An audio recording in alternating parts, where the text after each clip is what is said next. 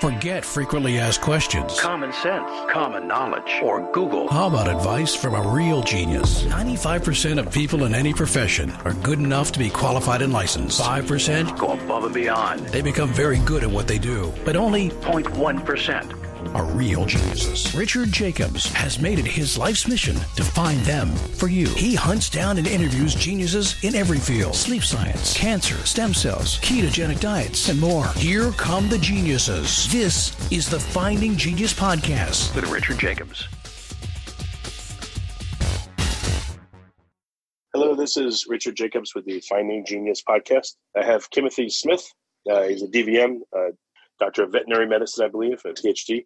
He's the VP of Pathogen Detection Systems at Nephros, Nephros, Nephros Incorporated. So we're going to talk about waterborne pathogens such as Legionella, et cetera. So, Timothy, thanks for coming. Oh, my pleasure. My pleasure. And I have to admit, I'm a fan. Oh, thank you. Oh, very cool. Yeah, I've only done like 2,300 of these, so I still have like thousands more to go. I'm getting it. Good. So, excellent. Well, tell me about Nephros and then your work there. What's it about? So Nephros is a company that started many years ago, actually, 1997, and they have their core technology in filtration systems. In fact, today they have one of the only FDA-approved medical device filters on the market.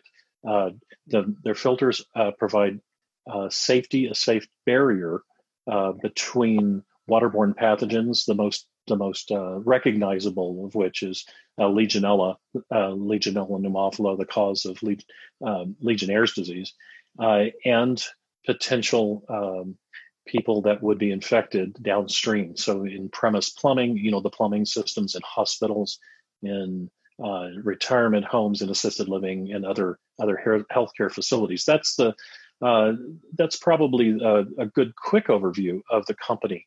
I'm part of a new part of Nephros, and that is the pathogen detection systems. So Nephros is extending its reach not only to preventing adverse health events and illness in humans, but also to go further and detect the waterborne pathogens in the plumbing system so that we can help our clients and customers to appropriately decide mitigation strategies, of which filtration is one. So where do these problems happen? I mean, I probably wrongly assume, I'm in the U.S. in a first world country, and water treatment plants take care of our water, and I have no worries. But what's the real reality of it here and then in other countries? Yeah. So the reality of it is that everywhere we are all the time, we're living in a soup or a sea of microbial organisms, many of which are bacteria, some of which are viruses, and then of course there's fungi and other guys. But we'll talk about mainly bacteria, and we'll focus on them. Most people think when they turn the faucet on to draw a glass of water, or they turn the shower on to take a shower and get clean, they think like you do, that the water is pristine and clear and pure. And while in most cases municipal water supplies do deliver a safe product to you, it is far from sterile. It has many microorganisms in it.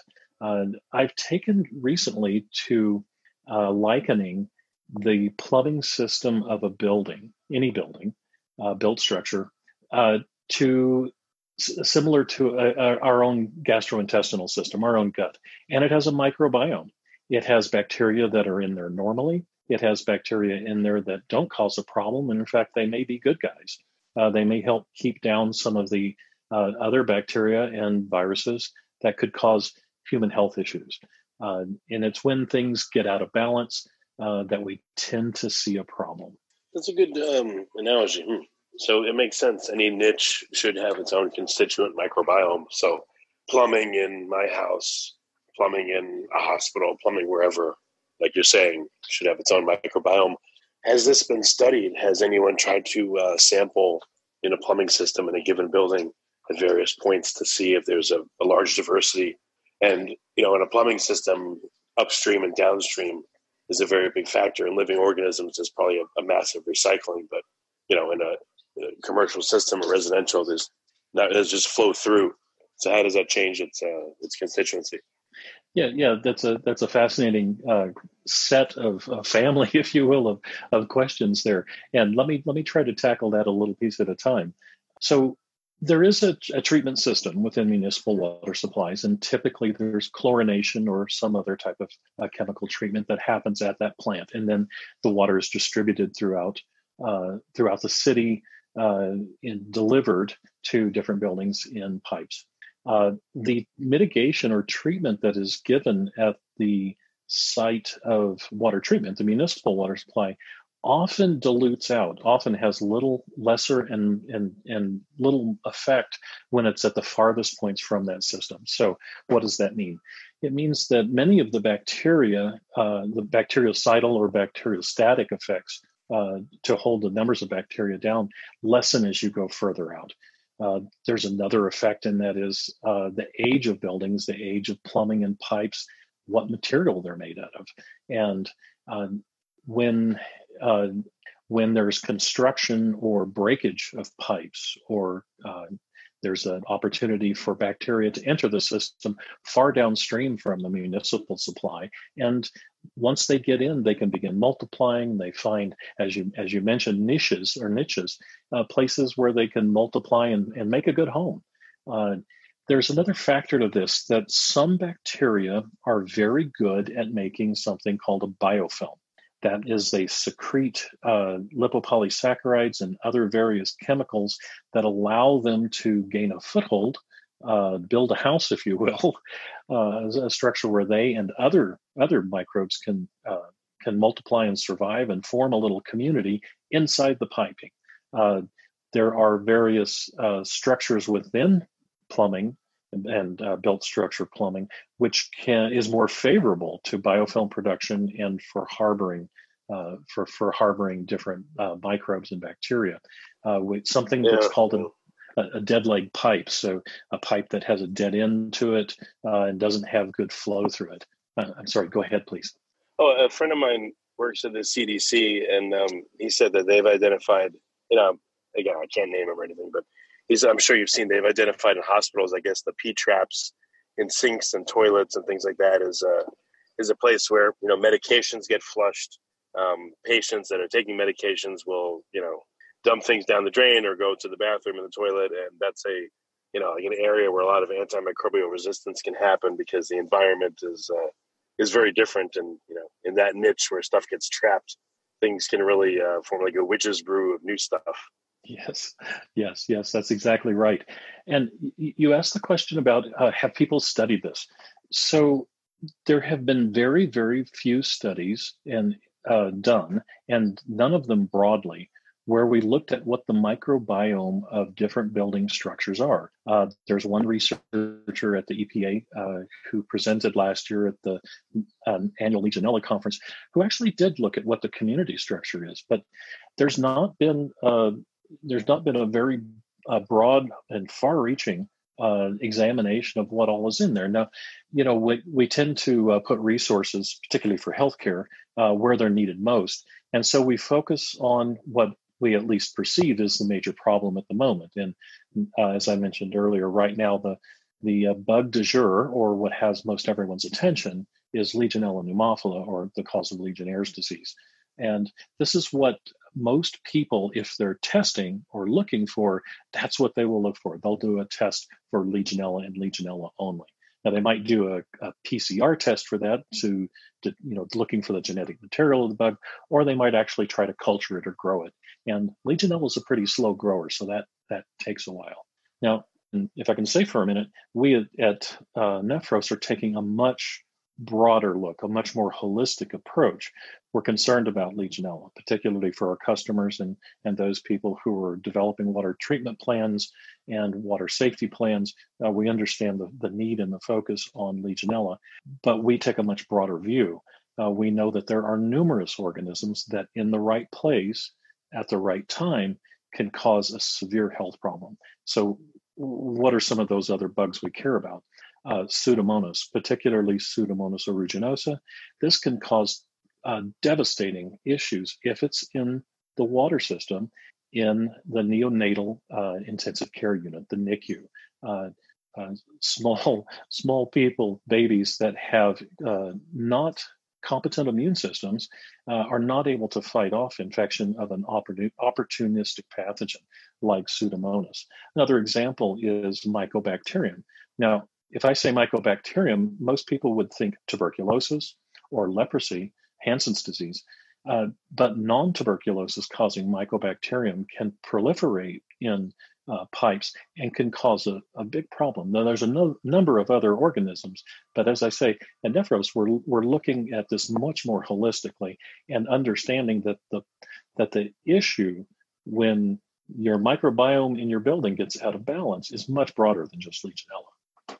Yeah, I'm trying to picture different building circumstances. Like, a building where their pipes will run in an uninsulated area probably would have a lot more effective weather changes. The constituency of what's in their pipes will change, I'm sure, again, with the weather and humidity, et cetera. But then other buildings, I'm sure as you get into the building, the conditions never vary that much.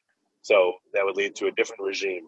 And then if it's just, again, water coming in, well, unless the treatment plant, I guess, screws up, why would that affect their conditions? But is there, what are the predominant mechanisms by which there will be a problem with a building's water? When does it happen? Why does it happen? Yeah, so there can be a failure of proper treatment at the municipal supply. And depending upon where they source their water, and in this case, I can say, think of Flint, Michigan, and the issues and problems that they've had there in the past couple of years. Not the chemical issue, but the Legionella problems in their water. If the water's not properly treated for whatever reason, that those organisms, those bacteria, can then seed the entire downstream plumbing system.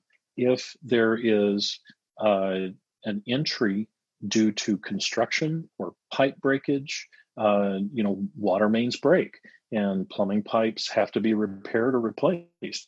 So every time you open that otherwise closed system, it allows introduction of, or it's an opportunity for introduction of environmental bacteria which can be pathogens to enter the system and then set up shop or build that biofilm in a building down the way. Same thing inside a building, not just in the municipal mains and the supplies. Let's just use a hospital, for example. Hospitals expand. Hospitals have to do renovations and repairs. And you have to be exceedingly careful every time you open up that piping system. It's an opportunity to provide introduction of bacteria seeding that system where they can proliferate. There is, we believe, and have evidence for, seasonal changes. You mentioned the weather changes and different things. So water at the entry point at the municipal site is going to change in its bacterial composition throughout the seasons, and sometimes with weather or flooding events or different things. And you mentioned, once you get inside a building, actually there are a lot of different zones inside the building structure itself that provide different environments for bacteria to proliferate, or you might think of them as harsher environments for some or more advantageous environments for others. Typically, the hot water loop, as we call it, on the hot side, it's warmer, and that's where we tend to see the bad guys setting up shop and proliferating and then seeding the system. Cold water side it's not that it's never a problem. It's just that if people who have done this for many years know that you can go to specific sites within a building and target that zone for, to look for the bad guys, if you will, the bacteria, pathogenic bacteria. What about anoxic conditions? Is it preferential to have, I know it's probably not, one-sided only, but are aerobic bacteria usually less pathogenic than anaerobic? And if that was the case, could you have, oxygen infusions or mixing areas along the pipeline that would reduce the ability of anaerobic bacteria to persist? It's difficult to say generally whether pathogens are more often anaerobic or aerobic. Certainly, a different cast of characters come into play if you have an anaerobic condition. And we know some notable anaerobic bacteria such as Clostridium botulinum causes lockjaw. It's a classic classic pathogen of humans and animals. If you have anaerobic conditions and sufficient nutrient in the water, you'll see the rise of a different set of pathogens, some of which we may not always recognize from a waterborne pathogen perspective. And certainly just from an aesthetic point of view, water that's well oxygenated tends to taste a lot better. And you will avoid a number of problems from the anoxic condition if water is well oxygenated. But that's not to say there are plenty of aerobic bacteria, that live very well in the presence of oxygen that can be opportunistic pathogens as well. Yeah, another friend of mine mentioned pH can change, especially if you have a secondary treatment system at the inlet of a building, and that actually may be bad because that may preferentially leach things out of your piping that it didn't leach before. So I'm sure pH plays a big role too, right? Yes, pH plays a tremendous role, not only in the immediate environment that the bacteria are in the water, but if you get a change in pH that allows for material that the piping is made of or may have accumulated on the inside of the piping to become released. These are often things that serve as micronutrients or just plain good food for the bacteria to eat. And since you mentioned that, I'll mention another case, which is outside of what we think of as potable water or drinkable water, but that's cooling towers. So many large buildings will have a cooling tower where water is used in the HVAC system for the environmental controls, and a lot of water is used then to it's warmed up and then it's cooled in that environment. There's typically a lot of heavy metals, zinc being one of them, and Legionella absolutely loves that kind of environment. Where scales form around ice machines in cooling towers, Legionella tends to really like and it favors the growth of Legionella in these kinds of conditions where frequently a pH change will cause that scale to come off and loosen, becomes more bioavailable to bacteria to eat. So yeah, your friend's a sharp person. They know what they're talking about. Yeah, every time I start to talk to someone about some kind of phenomenon like this, I always think it's simple at first. And then the more I think about it, the more I'm like, wait a minute, what about this? Wait a minute, what about that? Yeah, nothing simple about biology, my friend. So what have you identified are best practices? And, let's say I own a building, I'm happily going along. What do I have to be concerned about? Do I need to hire someone to monitor my water quality? Or I'm sure most people don't care unless it's a problem. But are there any basic things that you've noticed that really make a big difference? Are there audits that need to be done in their piping? Like what's your overall sense of what should be done for buildings to keep water safe? Sure. Let me take that from just a generic building and make it a little more specific, because I think it's interesting and pertinent to what we've been discussing. There was a decision that was passed down by the Center for Medicare and Medicaid Services that required all medical facilities to have a water management plan. And in this plan, there needs to be periodic testing for microorganisms, pathogenic microorganisms. And there are a few examples listed, Legionella being one of them, but there are others that are mentioned. And furthermore, in that plan, if you do detect pathogenic organisms, there has to be an action taken. And I think that this regulation has been more broadly interpreted than just healthcare facilities, and I think that it's prudent for those people who have a building, like the building you're discussing, to understand that it's not a sterile environment in the plumbing system, and that there is a potential for pathogens to gain entry, to multiply, and provide exposure to people, whether that's through drinking water or through ice machines or through shower heads or other outlets of the water. So what do you do about it? Well, you need to establish a plan and take into consideration how often you're going to test, what you're going to test for, how you're going to test, and what you're going to do if you find something, and what those mitigations are. And if and I'll just talk briefly about the mitigation. So there are different chemical treatments, there are thermal treatments that you can do, and as well as filtration. And filtration is certainly one of those that Nephros offers. So it is frequently looked upon that having someone else, a third party who are professionals at this, to develop your water management plan and help you to execute that, to do the monitoring for you, and to provide some independence so that the fox isn't guarding the hen house, so to speak, if you will. So are there any kinds of buildings that really need a much more intensive plan than others? What kind of industries are building? So I think that because of the nature of healthcare facilities and that I focused on, because of the clientele, the patients, the people that are in healthcare facilities, typically they have underlying conditions. Frequently they're immunocompromised, and they're at greater risk to an exposure to a bacteria that you or I, if we're healthy, may shrug off. If you go to the water fountain and you get exposed to Pseudomonas at a low level, we might be able to, our immune system is healthy enough, we shrug it off.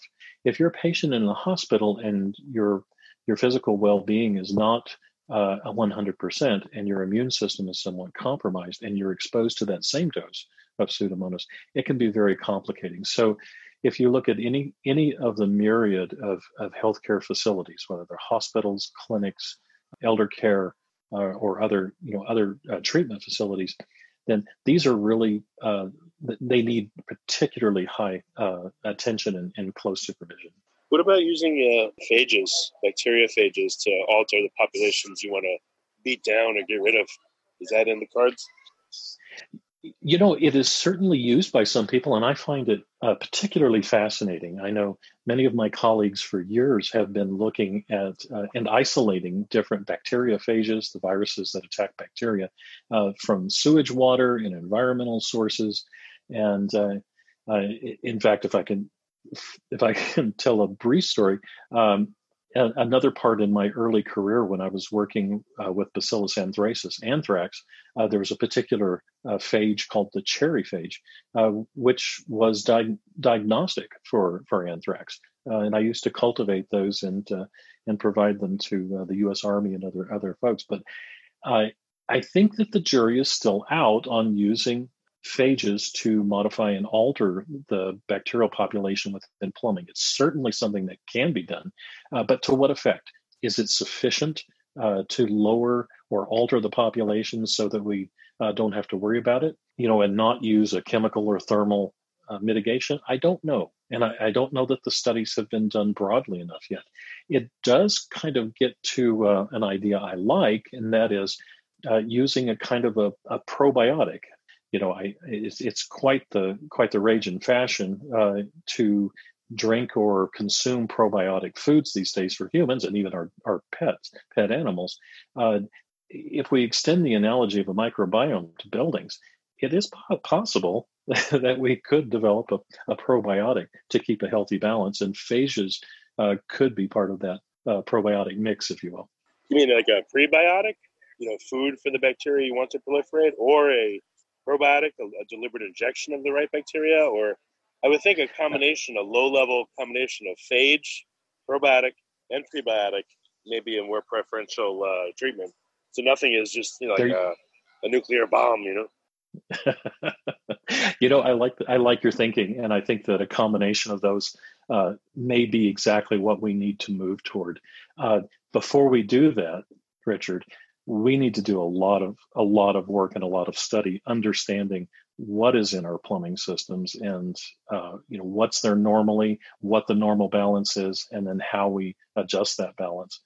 Using the nuclear bomb, as you say, we already know that if there's a difficulty or a problem rather with Legionella and we use some specific treatments, it will, at least for a period of time, mitigate and remediate the Legionella problem, but it will cause other problems with some of the other bacteria. They take advantage of the vacant niche, if you will, the vacancy in the community structure of microbes, and they proliferate. Many water consultants, water treatment consultants are observing this. Now, I feel like we need to do much more broad studies, and I can give you just a hint or a peek that we have done quite a bit of studies recently where we're looking at the broad bacterial community within a number of buildings, and we're looking at the community structure in the context of the COVID-19 shutdown. So we're looking at a comparison of buildings that have been shut down. There's no usage of those facilities. The water in them is essentially stagnant versus buildings that have remained open, and the flow through the buildings is normal and natural. And we know in stagnant conditions, there's usually a proliferation. And you may have seen some of the articles recently where people are thinking about this, and they're very concerned that there need to be some there needs to be some treatments and protocol gone through before you open up a building that's been stagnant. Now, I can't give you all the results, but I can tell you we have some pretty exciting findings in the study, and we look forward to coming out with a white paper about that. Yeah, I imagine your lab is. I'm just imagining a room in your lab with like all these pipes of different lengths, and some are warmed and insulated, some are not. And, you do your experiments and you sample at the end of each pipe, and you can, flow all kinds of stuff through there. And it's like making beer in a way, but you could sample the water running through these pipes in these different conditions and do different interventions and see what happens to them. Yeah, that's exactly right. And it's very exciting. I tell you, from my past, a lot of my exciting work as an epidemiologist is field work. So taking field samples and getting water samples from all over the country is very exciting, as well as doing the controlled experiments. And it could be that I might have brewed beer a few times, but not in my lab. I have to do that at home. So what do you think are going to be you talked about probiotics essentially for these systems. I don't know. What are like the very big questions you're trying to answer? How to bring a system back safely from being stagnant, or how to prevent disruptions to these systems at all, or what you can't do everything. So what's like the primary things that you really want to figure out in the next couple of years? Yeah, that's an excellent question. Thank you for that. The first thing we want to do sounds a bit academic, but it's absolutely necessary. We want to understand more about the bacterial communities that inhabit the premise plumbing of built structures. So, as I mentioned earlier in our discussions, most of the industry is focused, laser focused on one organism, and that's Legionella pneumophila. And we think that that's a mistake. Certainly, it's a valid concern, but it's not the only concern. We're looking at what the risks are that could be presented by the broader bacterial community. We need to understand that first and foremost. Once we understand that, we can provide actionable information for those people who are providing the water treatment plans, as well as doing the testing for facilities. Our focus, again, on healthcare facilities or health-related facilities, but not entirely. It's a much broader industry, as you pointed out during our talk, looking at other buildings. Your building, if it's not maybe it's a restaurant, there's issues there as well. And the risk is great. So we want to understand what the community is of bacteria in premise plumbing built structures. We want to understand what the relationships are and what the risks are that are involved. And what about seasonal changes? How does that community change throughout the seasons, in a year? How does it change due to certain events, flooding events, other weather events that might be abnormal, different exposures or introduction of bacteria? I mentioned construction, breakage, repair, those kinds of things. We want to be able to provide actionable data about what bacteria are there, what the potential pathogens are, and what the risks are to human health going forward. So kind of a 1, 2, 3 punch there. I won't keep you on too much longer, but one thing that occurred to me is you said that the industry is focused on Legionella, and I forget the species name, but has anyone studied what compounds it produces when it's in the context of other bacteria versus other bacteria? If it's in a water stream with X, Y, and Z bacteria, does it act differently? Is it truly pathogenic than it's with A, B, and C? Maybe there's other bacteria that influence what it produces, its metabolites, et cetera, its gene expression, to the point where it would essentially be harmless, even though it's called this bad thing, Legionella X. Maybe the name is not really meaningful. It's more the context that tells you if it's pathogenic or not. So what you're asking is Legionella getting a bad rap? And I think that's an excellent question. So the species name is Pneumophila, Legionella pneumophila, that we tend to focus on. But believe it or not, that's not the only species of Legionella that can cause human health problems. There are others that can be a pathogen to humans and cause health problems. There has been probably a little over 30 years of studying Legionella in the environment, within plumbing systems, and trying to understand its relationship not only to other bacteria, but to protozoa as well, amoebae and other protozoa. What does it, who eats it? Who actually preys on Legionella and consumes them? And so there's a tremendous body of work. One of my colleagues that we frequently work with, Dr. Howard Schuman at the University of Chicago, he's a 30-year veteran of Legionella studies, quite a resource, great guy. He's participated in some of our studies. So there is a great body of work looking at Legionella. I don't think it's enough yet, particularly in the context of what I mentioned, biofilms. Biofilms is relatively young field of study, understanding who forms biofilms, who moves into the neighborhood once biofilms are formed, and and how the neighbors get along.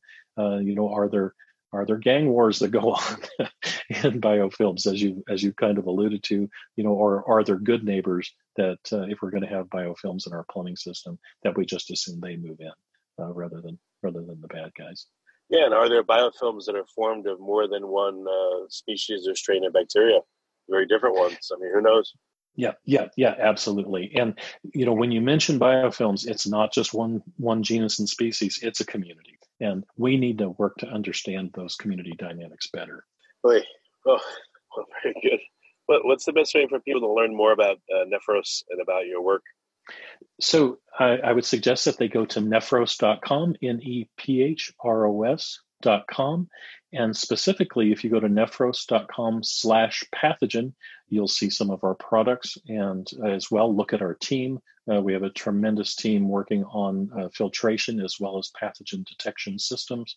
And look for us on LinkedIn and other social media. Very good. Well, Kimberly, thanks for coming. I really appreciate it. It's been a pleasure, Richard. Thank you so much for having me on.